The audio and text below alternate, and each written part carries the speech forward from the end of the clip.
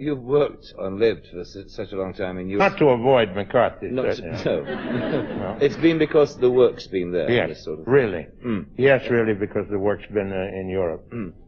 I like living on this side of the Atlantic very much, but I like living in America, too. I'm not a refugee, either politically or emotionally, from my country. No. I'm neither very hot about nationalistically inclined, because I hate that in anybody. I don't feel that way, but I'm very happy in America. But it happens that America is not as happy with me as I am with it. On March 15, 1955, Orson Welles premiered as Lord Mountdrago in the British Omnibus horror film 3 Cases of Murder. The film consisted of 3 stories. Welles appeared in the one titled after his character. 10 days later, he premiered in the French historical epic film Napoléon. He had a small part as Sir Hudson Lowe. Then on April 2nd, Welles appeared for BBC TV's Network in the first of a 6-part series entitled Orson Welles' Sketchbook. I hope you haven't gathered from the title of this that you're in for a televised art exhibit. The sketchbook part of it, frankly, is just a prop. A prop is a stage term. It's an abbreviation of the expression stage property. Anything that you may see up on a stage besides the actor and the scenery is likely to be a prop. For example, Yorick's skull is a prop, and the Romeo's vial of poison, and the telephone and dial M for murder, they're all props.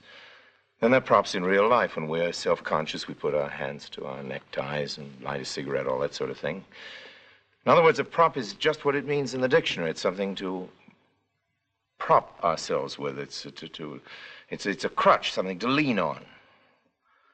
And so the sketchbook is exactly that. It's a prop. Something for me to turn to when I lose the thread of what I'm talking about, and something for you to look at, besides my face, which ought to come as a nice break in the horrid monotony. I remember the first night I was ever in Hollywood. I would have been very grateful indeed for a prop like the sketchbook, because I did lose the thread. I was speaking. After dinner speaking. I'd been introduced as a great after-dinner speaker. I don't know quite why, because I'm not. But I had been, and this was a great Hollywood dinner. Every star I'd ever seen in my life. I was tremendously impressed.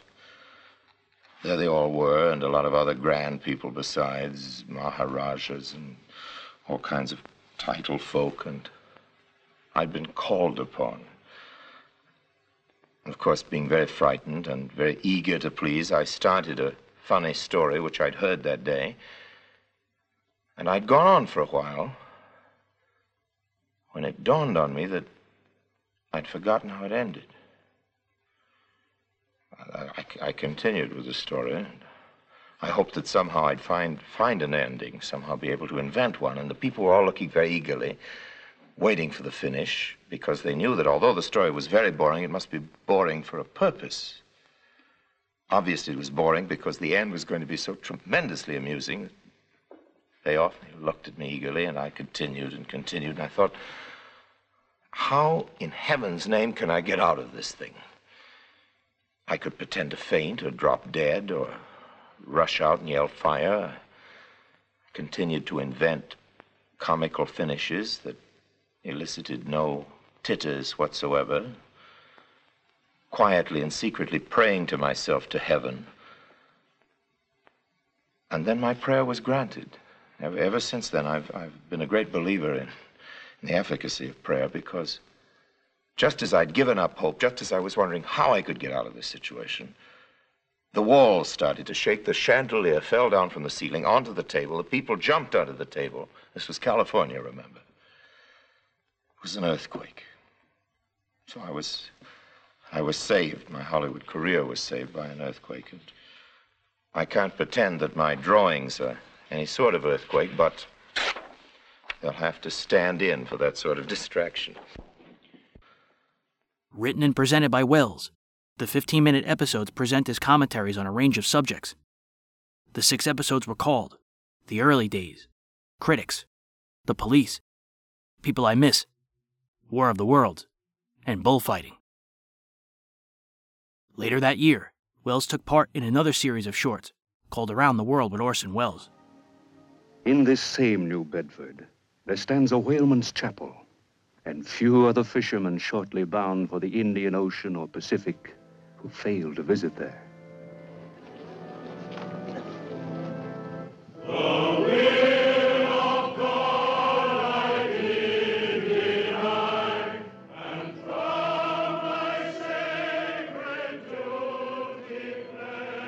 Between June 16th and July 9th, 1955, at the Duke of York's Theatre in London, Welles staged a two-act version of Herman Melville's Moby Dick. Welles used minimal design.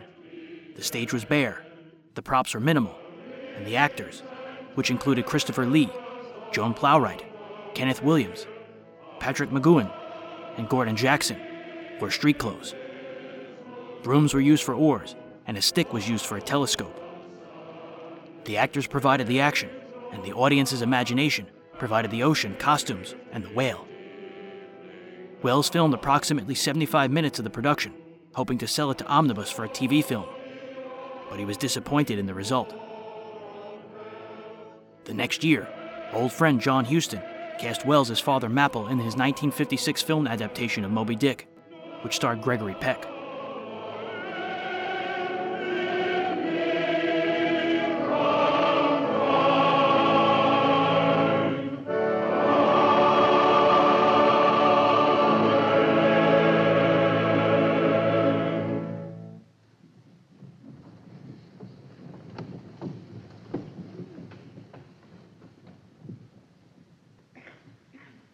God had prepared a great fish to swallow up Jonah. Shipmates, the sin of Jonah was in his disobedience of the command of God. He found it a hard command. And it was, shipmates, for all the things that God would have us do are hard. If we would obey God, we must disobey ourselves. But Jonah still further flouts at God by seeking to flee from him. Jonah thinks that a ship made by men will carry him into countries where God does not reign. He prowls among the shipping like a vile burglar hastening to cross the seas. And as he comes aboard, the sailors mark him. The ship puts out. But soon the sea rebels. It will not bear the wicked burden. A dreadful storm comes up. The ship is like to break. The boatswain calls all hands to lighten her. Boxes, bales, and jars are clattering overboard. The wind is shrieking. The men are yelling. I fear the Lord, cries Jonah, the God of heaven who hath made the sea and the dry land. Again, the sailors mark him. And wretched Jonah cries out to him to cast him overboard. For he knew that for his sake this great tempest was upon them. Now behold Jonah, taken up as an anchor and dropped into the sea, into the dreadful jaws awaiting him. And the great whale shoots to all his ivory teeth like so many white bolts upon his prison. And Jonah cries unto the Lord out of the fish's belly. But observe his prayer, shipmates. He doesn't weep and wail. He feels his punishment is just. He leaves deliverance to God. And even out of the belly of hell, grounded upon the ocean's utmost bones, God heard him when he cried. And God spake unto the whale, and from the shuddering cold and blackness of the deep, the whale breached into the sun and vomited out Jonah upon the dry land.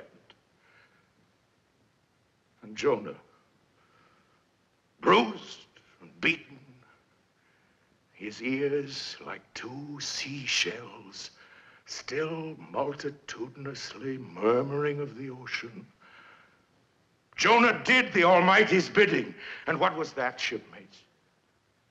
To preach the truth in the face of falsehood. No, shipmates, woe to him who seeks to pour oil on the troubled waters when God has brewed him into a gale. Yea, woe to him who, as the pilot Paul has it, while preaching to others, is himself a castaway. What delight is to him who against the proud gods and commodores of this earth stands forth his own inexorable self, who destroys all sin, though we pluck it out from under the robes of senators and judges. And eternal delight shall be his, who coming to lay him down can say, O Father, mortal or immortal, here I die. I have striven to be thine, more than to be this world's or mine own. Yet this is nothing. I leave eternity to thee. For what is man, that he should live out the lifetime of his God? The thing about Moby Dick, I was so lucky, is that I had an extraordinary cast of actors, you know. They're all stars now, practically everybody.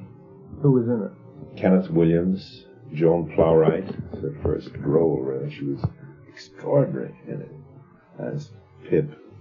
Patrick McGoohan, who should have been, I think, one of the biggest actors of this generation, if TV hadn't grabbed him. He was Starbuck, and he was tremendous. The sort of small part dancer actors were very great, too, and everybody loved the show and consented to rehearse about 14 hours a day for 4 weeks instead of 8 hours a day. And it's a show that simply couldn't be put on in America with the equity people watching the clock and abiding by their little book, unless you had 2 months or something, because it's technically for them to learn, you know, to do the storm at sea and make you believe that the whole theater was tossing on the waves and so on. It was very athletic and acrobatic and choreographed and very, very intricately and rehearsed in great detail and great precision, and a superb gang of people, team. I had a lot of very, very real help from everybody in it, and I just refused to do it in America for a long time because I couldn't imagine duplicating it. And then I was weak and let them in. I knew it couldn't succeed because they didn't have the conditions necessary. No. Well, they didn't have the director, or well, I don't know. They just didn't have the conditions. I can't criticize it because I didn't see it. He always thought his father should play, and that's why I think Walter Huston was a great actor, but not an Ahab. I think John's much better for it. He would have, and he had a bigger size. Yes. Yeah. And loonier quality. You know, there's something terribly sane about Walter, and there's something loony about John as an actor. You know, which is great in the right thing. Wells later cast John Huston as director Jake Hannaford in The Other Side of the Wind. The film wouldn't be completed and released until 2018, more than 33 years after Orson's death. Wells modeled Jake Hannaford on his good friend Ernest Hemingway. I was enormously fond of him as a man, too, because the thing you never get from his books was his humor. Yes. There's hardly a word of humor in a Hemingway book, because he's so tense and solemn and dedicated to what is true and good and all that. But when he relaxed, he was riotously funny. And that was the level that I loved about him. And I enjoyed being with him. I used to go out and keep him company when he went duck shooting in Venice in the autumns. I have many strange memories of him like that. And I was enormously fond of him. But as an artist, there are very few important writers, with the exception of Novikov, who have not been influenced to some degree by him. I think it's impossible to write the same as we did before he wrote. And yet, do you not sense now that he's become, over the past 10 years, an old-fashioned sort of figure? He's come back again, I think. My hunch is, I don't know in England, of course, because these things vary in different countries. In America, he was in total eclipse for the last 10 years, but the sun is rising again, critically for him, a little bit. He's been dead long enough. I think it's mainly true, isn't it, that writers do go into total eclipse right after their death. Yes. I wonder why that is, but it seems to be true. He was ultimately, of course, a tragic figure, wasn't he? I mean, in that his end was complete counterpoint to all that he'd stood for and written about. He was sick. But he did talk about suicide. You know, his father killed himself with a gun in the same way. Yes. And he talked to me about it several times. Really? In a sort of obsessive way. Yes. But he was a sick man. He was not well mentally. You know? Yes. He's not to be judged as himself. In other words, the Hemingway we are talking about did not choose his death. He might have, but he wasn't that man.